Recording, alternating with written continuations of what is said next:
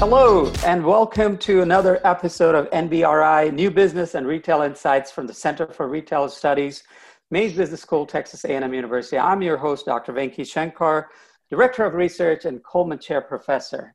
I'm delighted to welcome our guest today, Dr. Donna Hoffman. Donna is the Louis Rosenfeld Distinguished Scholar and Professor of Marketing at the George Washington School of Business in Washington, D.C.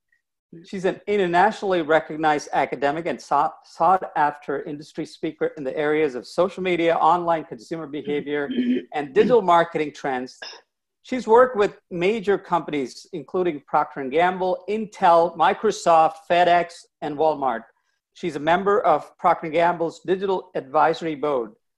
She co-founded and co-directed the first academic center for e-commerce in the U.S., I guess in the 1990s, and she's been awarded many of the field's most prestigious research honors, including the Robert B. Clark Educator of the Year Award from the DMEF, the Shedd Foundation Journal of Marketing Award for long-term contributions to the discipline of marketing, and the William Odell Journal of Marketing Research Award for long-term research impact. She's also named Distinguished Graduate Alumnus of the University of North Carolina at Chapel Hill. Thank you, Donna, for taking your valuable time to join me in this conversation. How have you been amid this challenging times? Thank you, Venki. I'm really glad to be here. Thanks for inviting me. It's been tough. You know, we had to switch over from regular teaching in the spring semester, like many of us, and then we had to go virtual right around before spring break, and that was pretty intense. And we all made it through. And now I think we're just trying to get used to the new normal. I just wanted to start out by asking, how would you describe yourself in maybe 5 words or less? I know it is a bit challenging too, but I'm sure you could take a shot at that. 5 words or less. Right. I think I feel like I'm at a crossroads and exploring what might come next. I think this is a time of reflection for a lot of people, and pretty stressful period. And I'm just trying to take the opportunity, since everybody's working from home, to start to figure out, what's going to be my place in this new environment. But more generally, I was thinking, if somebody was to ask to describe Donna in 5 words, what were the 5 words be? I was thinking of, you would come up with your own 5 words. I don't know. I think that's really hard. Yeah. What are your 5 words for me? I don't know. I don't want to mess up. But that's a good call, Venki. Good call. I know. It's better. That's why this question is from you to yourself. How would you look upon yourself as that? So, but if you want to think about it and talk about it later, that's fine. Okay. But maybe we could get started from your research journey. And after your PhD in psychometrics, how have you moved along in your research? And just give us a brief glimpse of your research journey. I think my career has had my research career has had like two pieces. I had my pre-tenure piece where I was a psychometrician by training, and I worked on a lot of methodological research. As you pointed out, some of it was award-winning, and was pretty prominent, but it was very methodological and quantitative. And then in the 90s, when the internet first started to appear, when NSF got out of the backbone business, I was really captivated by that. And because I was tenured at that point, I decided that I really thought it was going to change the world, which was a unique perspective in 1993. And I switched my research, since I was also, I'm a psychometrician, which is behavioral statistician and psychologist. I started to become really interested in the online consumer behavior issues. Like, how would people behave in this new environment? And since then, it's been a 25+ year amazing journey studying first online consumer behavior with the web, then looking at social media. And now my work is focused on new emerging technologies like Internet of Things and artificial intelligence, and how consumers are going to react in those environments. It's great. So that's a good snapshot over a period of time. And I still remember the first conference on internet. Remember way back in MIT, and Oh yeah. when we were together. And so, Yeah. So and long we've come ago. a long way. Yes. But yeah, and I Right. think you moved from online consumer behavior to social media, which you did a lot of work on. And now, from what I understand, you're looking more at IoT or Internet of Things and also AI. So talk to me a little bit about what you're currently doing. What are your current research interests, and what are some of the issues that you are planning to continue? Well, so one of the things I think is kind of interesting, which relates to the kind of research trajectory and the evolution of my thinking, is when the internet burst on the scene, I was really excited by that. And I felt an excitement I don't know that I'd ever felt in my professional life. And I kind of rode that wave, from the research perspective. And, as you note, I've worked with a lot of companies and I've done a fair amount of consulting. And, but I think it sort of reached a steady state, and it wasn't really as interesting anymore. It was more on social media marketing and things that were, a lot of people are experts on that. And it's, we're kind of in this sort of rolling along the wave, right? And the wave isn't very choppy. But then when, this idea came out, when it came out, this idea that you could put intelligence into objects.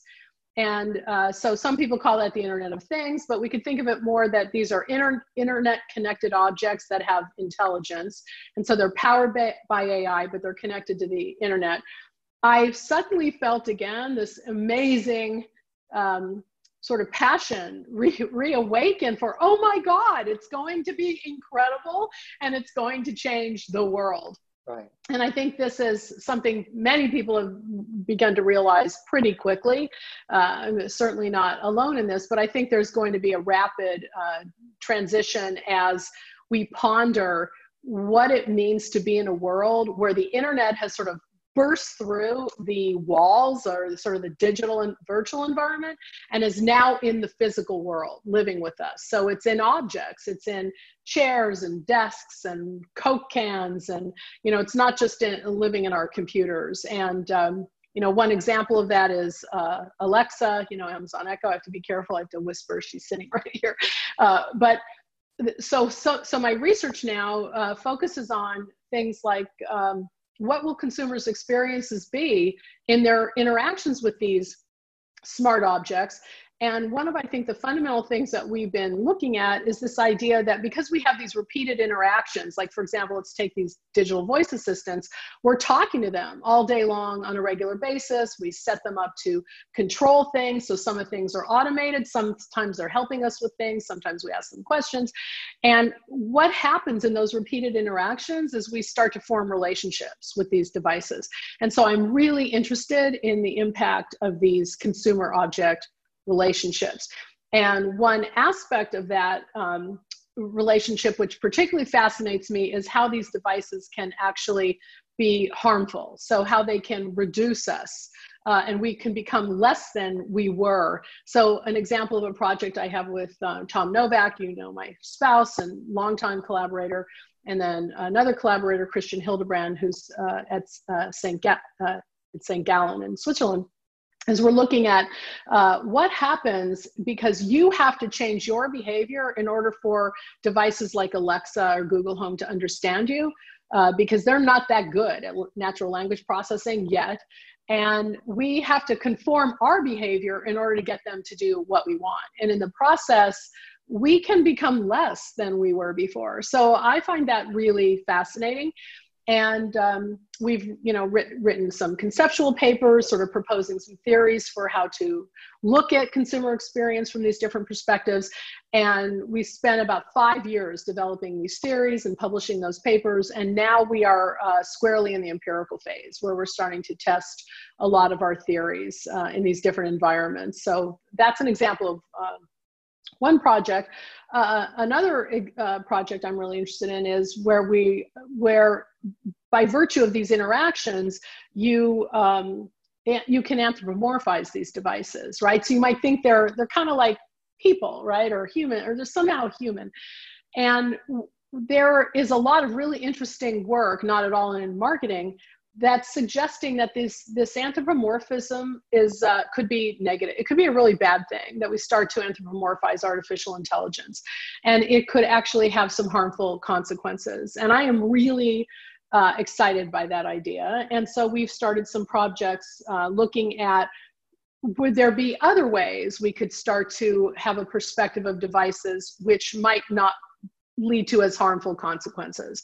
And so we have some studies looking at how maybe you become too trusting when you think it's like a person, right? As opposed to if you recognize, hey, it's not really a person, right? It's an artificial intelligence, which is not like a human intelligence. And so I'm very tantalized by those kinds of ideas. And so we're doing some computational work with large data sets. We're looking at doing work in the lab, and we're pretty excited about, testing some of these theories empirically.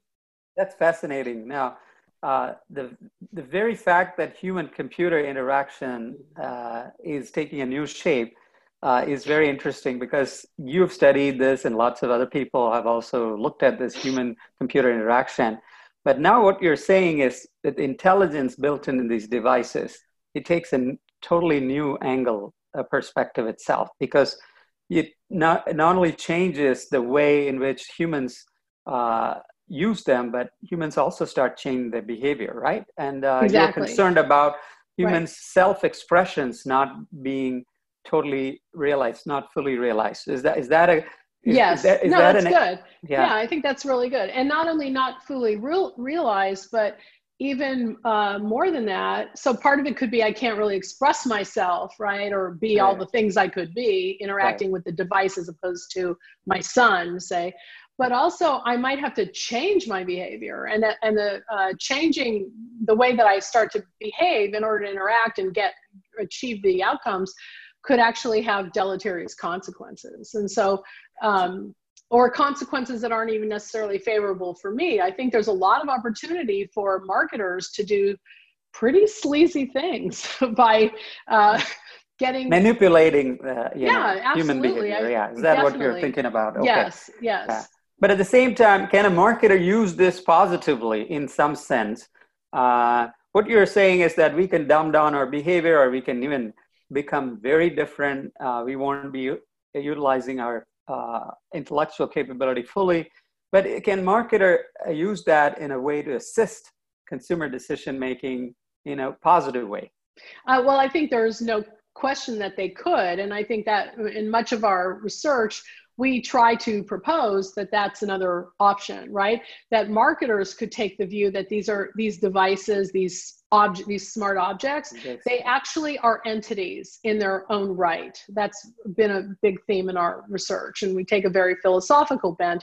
And if we think of these as having their own experiences and being entities in their own right, then that implies a different kind of relationship with the object, where we could be partners, for example, right? But I think what happens is marketers tend to see these more in this kind of master-servant relationship, right? Where they're more that, I'm the master, you're my servant.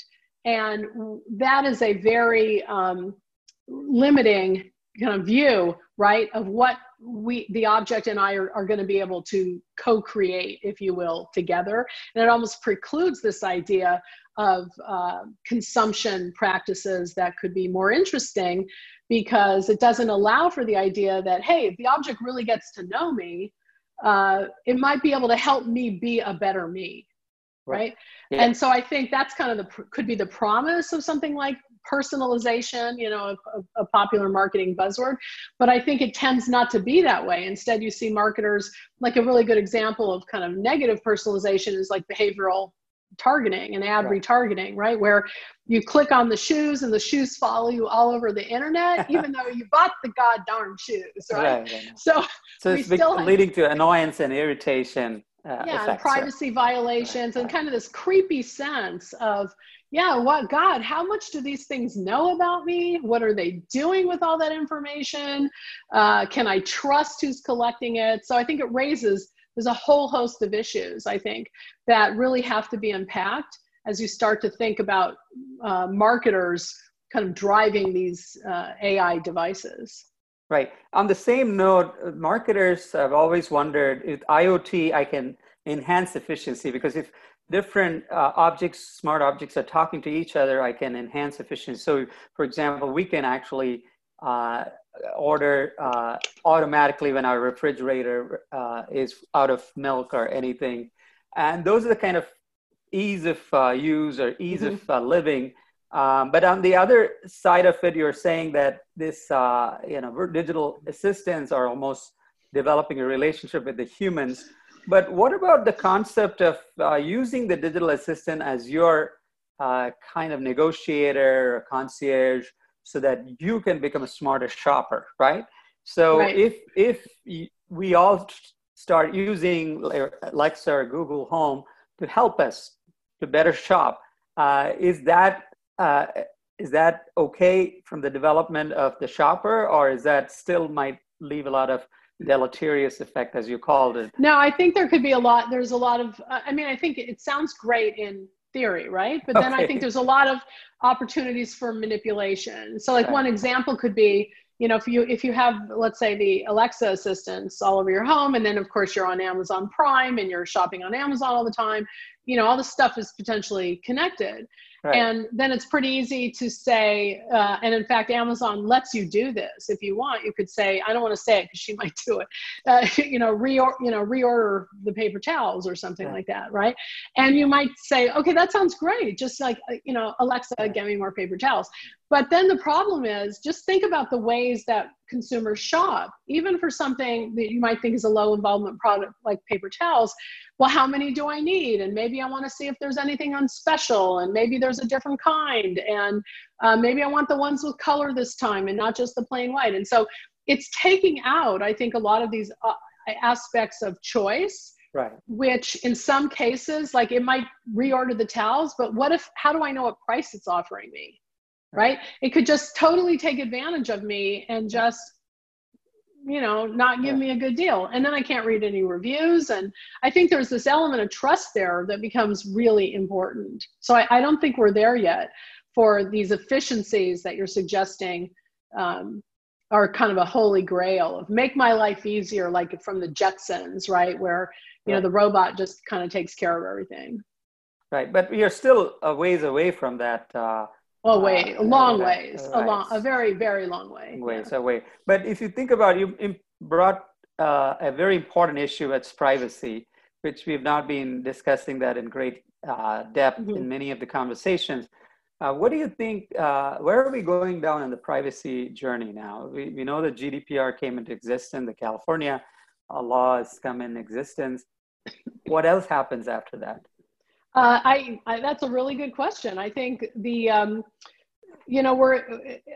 we're at this kind of interesting point where I don't think consumers are recognize how much information is being collected, like about by having these devices in their homes. Some people do, like, and they already, maybe people put stickies over their cameras on their laptops, right? So there's some recognition of that.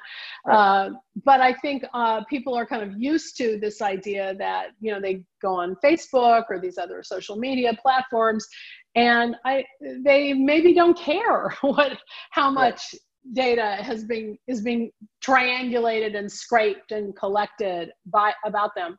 But I think and then we only see the consequences when there's these really obvious privacy breaches, right? right, Which pop up, and there's a lot of talk about them, and then they kind of fall away. And I think the same thing is starting to happen in the AI IoT space, where we've had some well-known privacy breaches, like people hacking nanny cams, right, and talking to the babies, and that's pretty creepy. And there's people hacking Ring cameras on the doorbells and that sort of thing. So I think that there's an awareness that there's a potential for privacy violations, but we're in this interesting paradox where consumers are willing, for the most part, to trade off these concerns in exchange for what they perceive as the security and the comfort of having the camera, for example, or having the digital assistant know all these things about your behavior.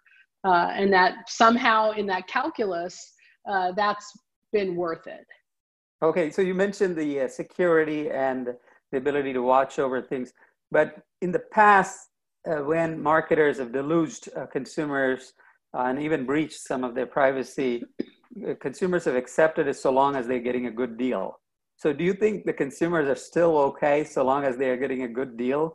They're willing to forget about privacy issues, or you think that's changing with the millennials? Well, I think, as I said, Zs. the good deal is couched a little bit differently, because now we're into this realm of interacting with smart objects where we have these relationships, right?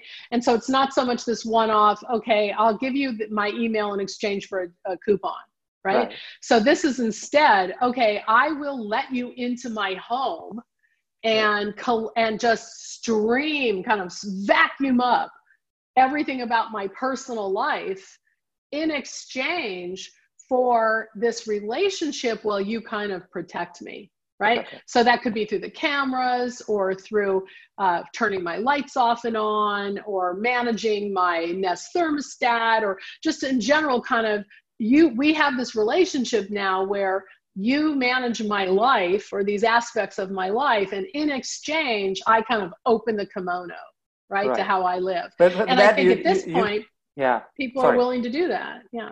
For that, you have to have a trusting relationship with the firm behind these bots or smart objects, right? Right.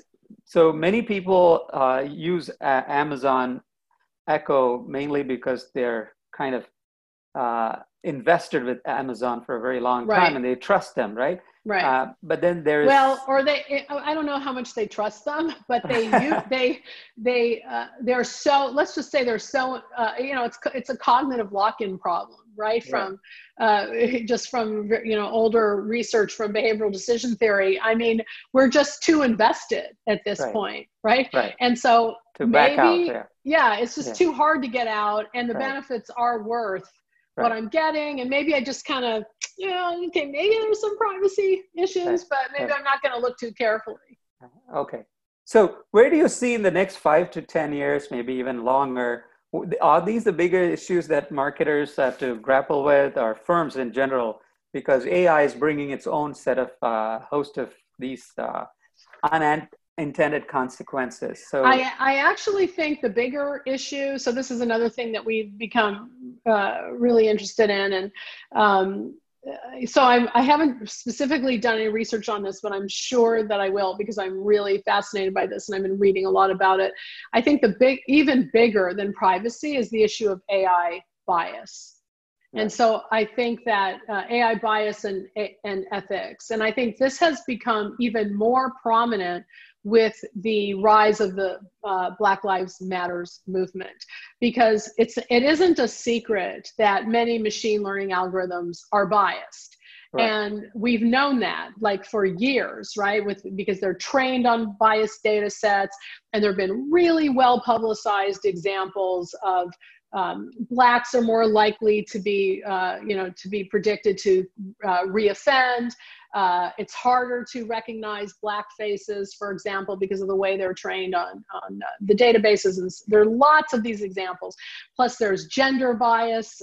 Women, Amazon has had to knock off its resume AI program because it wasn't recommending women for jobs because of the resumes it's trained on, and so on. So there's tons of these examples. Like there's a lot of these. And in fact, I'm so fascinated by this.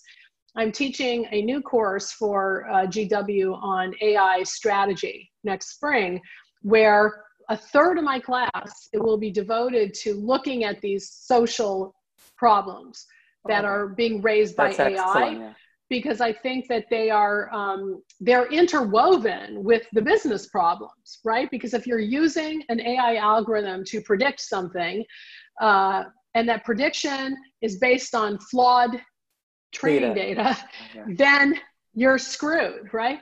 And so, and many of these algorithms now we know are disadvantaging people, and they're unfair, and they're biased, and they're harmful to society. So I think in the future, that is going to be the really big issue.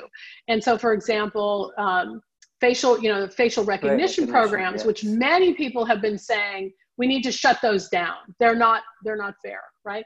And that wasn't really getting any traction. And as soon as the Black Lives Matter movement exploded, this spring, we got a lot more traction on that. And many companies have said, okay, we're going to shut that program down. They haven't all said that, but many have said, we recognize this is not fair. It's discriminatory, right?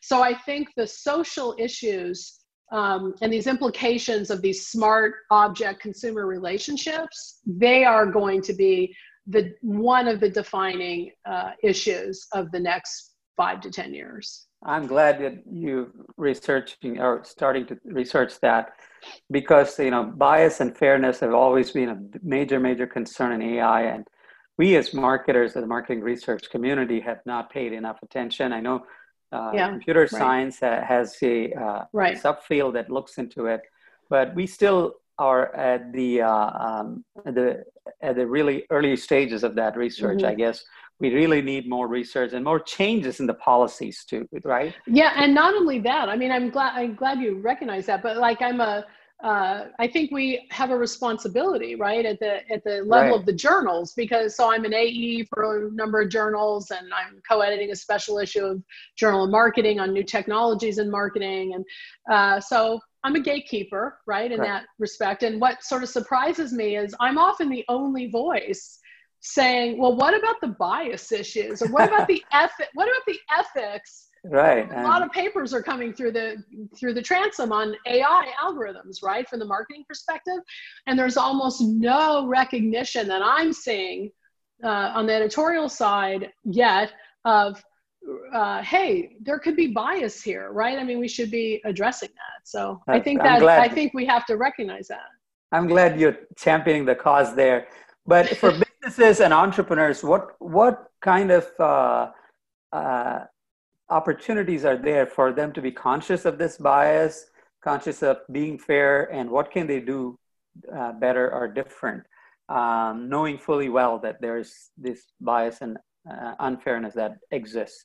Well, I think there's two ways. I mean, there are on the one hand, there's the data that the algorithm is being trained on, right? So that can be examined.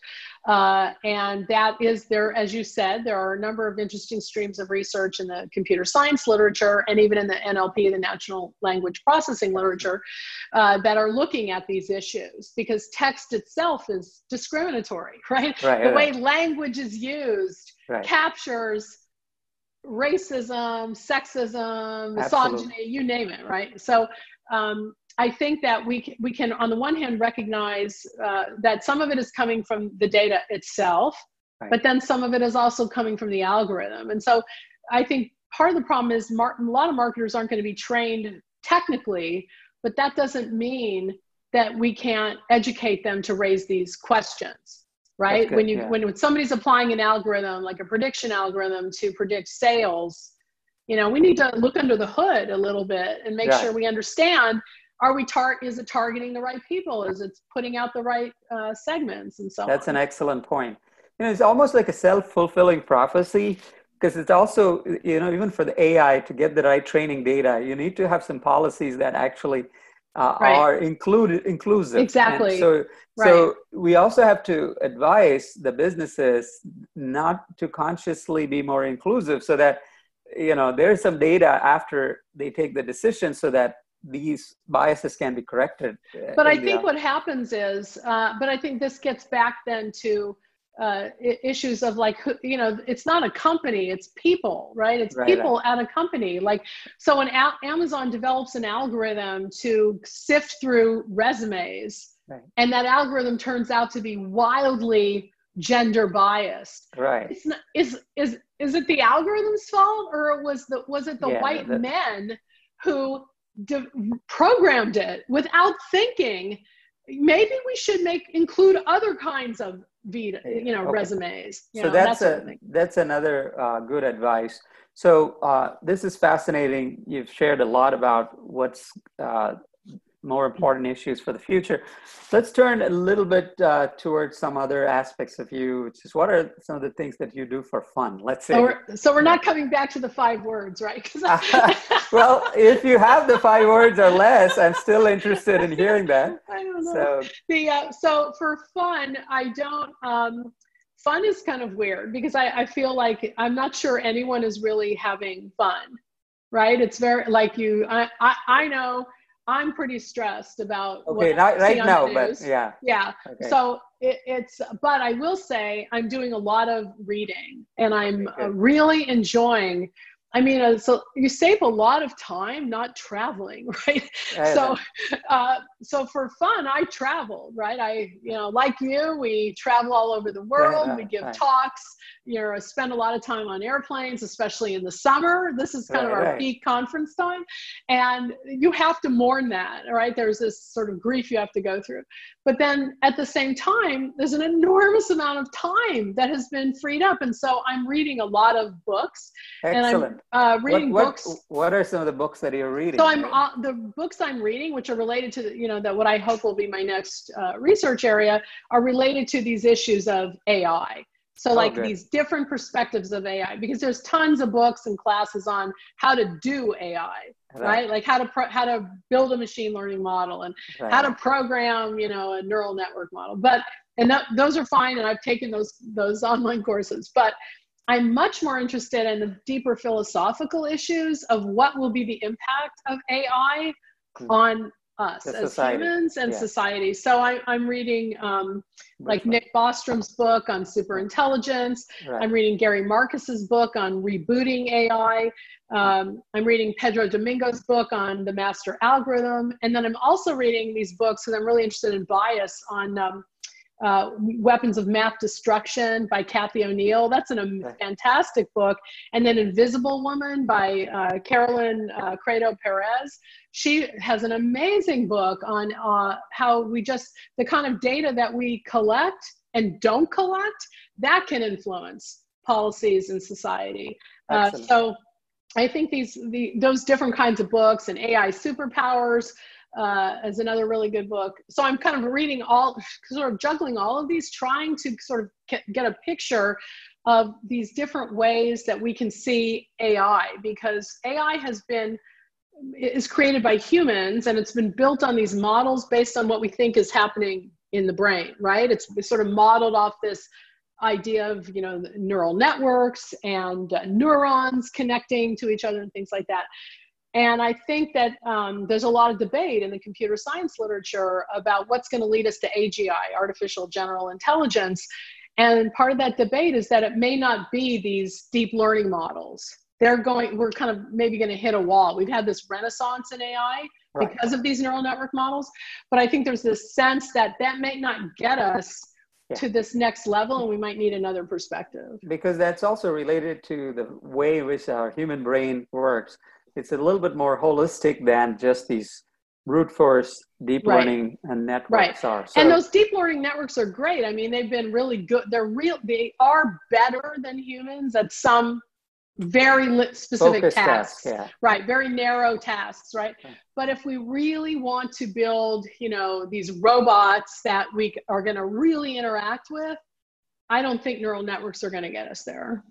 So from a AI safety point of view, you're less worried about this, doomsday scenarios that some of these people are talking about. I'm a big Ray Kurzweil fan, and so I'm pretty convinced the singularity is around the corner. I just don't know if the corner is 30 years from now or what. But I totally expect. I believe it's inevitable that we will have a self-replicating AI, right? That is the definition of the singularity, and that AI will be able to self-reproduce. I don't know. But will there be a merging of human and? Well, that's a separate topic, like this transhumanism, perspective, and like the Elon Musk view of we better join forces because we're doomed otherwise. I'm not sure that's. I think there are definitely going to be some people who are going to embed themselves with all this tech, but I think that's fringe. I don't think that's going to be most people. That's my view there, except in some limited sense, like a new eye, new heart, new hand, but maybe not a new brain. But I think whether it becomes this Skynet version where they then take over and kill us is up to us, right? Right. Okay. Well, you have some optimism there, whether we can influence that to a certain degree. But anyway, we're coming toward the end. Okay. I would like you to think a little, and then, if you have any messages or anything to say to all the people right now amid this very challenging times, what should students, businesses, managers, entrepreneurs, what should they be doing now or differently, and what can they be doing? Even public policy or administration officials, what can they be doing that can change the way we evolve? I think right now, the most immediate thing anyone can do is wear a mask. Okay, thanks. Model that behavior, wear a mask, and let's hope we get out of this sooner rather than later. That's well said in terms of safety perspective. But is there anything that from a point of view of, let's say, learning, what can people be doing differently to prepare themselves for the future? Oh, I think it's, well, one thing I tell my students, and so we're in marketing, right? But I think it's really important. The more quantitative training you have, the better. Okay. You cannot have too much quantitative data science, statistics, computer science training. I think it's critical. It's the future. The future is data driven, and somebody's got to analyze that data and understand it. So that is my advice. And you would suggest the same for also executives or managers trying to reshape their skills and retrain themselves. Absolutely. Too, right? Definitely. Because right now there's a lot of unemployment, as you know, at all levels. Unfortunately, a lot of people have been affected at the lower levels, but still they may want to retrain themselves. So this is a good opportunities for educational institutions. Huge. Right? Yeah. And not only that, even for self-training. I mean, people who have the luxury of being able to work from home, right? Which is not all of us. Right. But if you are at home and you have the luxury of, maybe you don't have to take care of little children, so that's also not all of us. Like, if you have these luxuries and you are privileged in that way, then I think there are so many opportunities for online training, which are phenomenal. You know, I mean, they're just phenomenal courses from Stanford and MIT and, you know, the top institutions over the globe. And that is true free. For even your institution, our Mays Business School, Texas A&M. We are offering a lot of options now for students and practitioners to enhance their skills, enhance their learning and knowledge. And that's a great, right. And if you're interested, I mean, you can get these as one-offs, right? So you could take a course, but if you're interested, many schools now have these online programs. You can get certificates. We offer them. You probably offer them. You can get a full-fledged degree. So I think there are huge numbers of opportunities, and it's not that painful, right, to retool. Yeah, absolutely. And thank you for that message, because that resonates well with a lot of us here as well. But it's been simply superb listening to you, Donna, share your insights, because thanks, Venki. You know, it is very important at this time for a lot of us to understand where these future is going to be, where the current cutting edge research is. And thank you so much for sharing that with us today. And good luck with the rest of your research, and hope to keep in touch with you, and hope to have you back sometime. Great. Back in this show. And I'd love keep to. safe. Thank you. Keep safe, and good to see you without the mask. Thank you. Thank you. Bye-bye. Appreciate it. Bye.